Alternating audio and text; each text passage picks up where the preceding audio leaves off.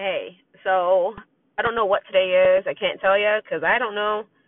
I think it's Tuesday, maybe. I don't know. But I'm in my car waiting for my daughter to get picked up. So I'm just waiting in this line. I thought I'd make a podcast because I just read something about Selma Blair. Now, Selma Blair has multiple sclerosis.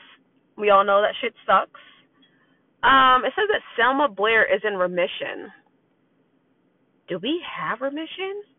I'm asking myself, we're not cancer patients. So whenever they say remission, I'm like, well, does that mean that she just has she had a relapse and she's going through recovery, which is great, because relapses suck ass. I'm typically in the hospital when I have a relapse. So if she had a relapse and she's like recovering, that's great, good for her, bravo. But would they call that remission?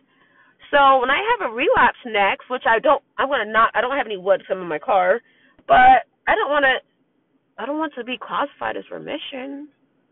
I mean, maybe it is remission, and I'm just that fucking stupid, and I don't know. But good for you, Selma Blair. Christina Applegate, I'm sorry that this poor woman had to go through breast cancer, and now she has to deal with MS.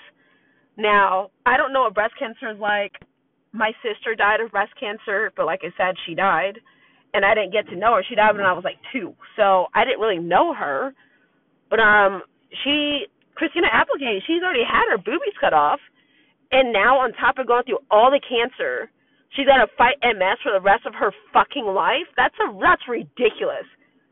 Who is making this shit up, and how do we get rid of it? Just like COVID, how the fuck do we get rid of it? Because this is not something I want to live with for the rest of my life. This is terrible. And I don't want to talk about COVID because clearly it's not that big of a deal to some people. It is for me because I am sick, and I'm like, well, I don't want COVID on top of my MS. I cannot deal with that. I don't know how that shit would work, but that's what my neurologist was saying. Hey, it'd be best to protect your MS to get the vaccine. Protect yourself, protect your MS the best that you can, and guess what? I got the vaccine.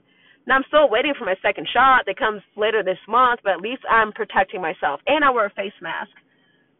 For them to tell people that they don't have to wear face masks, but then we have like one of the highest rates in the country with COVID and cases and deaths, why the fuck aren't you wearing a face mask? Are you guys that hard-headed, or you feel so resilient that you're stronger than COVID? I don't know. It's stupid. My sister just got diagnosed with COVID. My brother-in-law, my niece, and my fucking nephew, because assholes don't want to wear their face mask.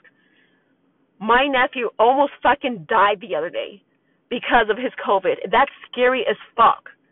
But people, like, I guess, you know what? If it hasn't happened to you or anyone close to you, or no one of your friends and family has gotten COVID, you don't understand the severity of it.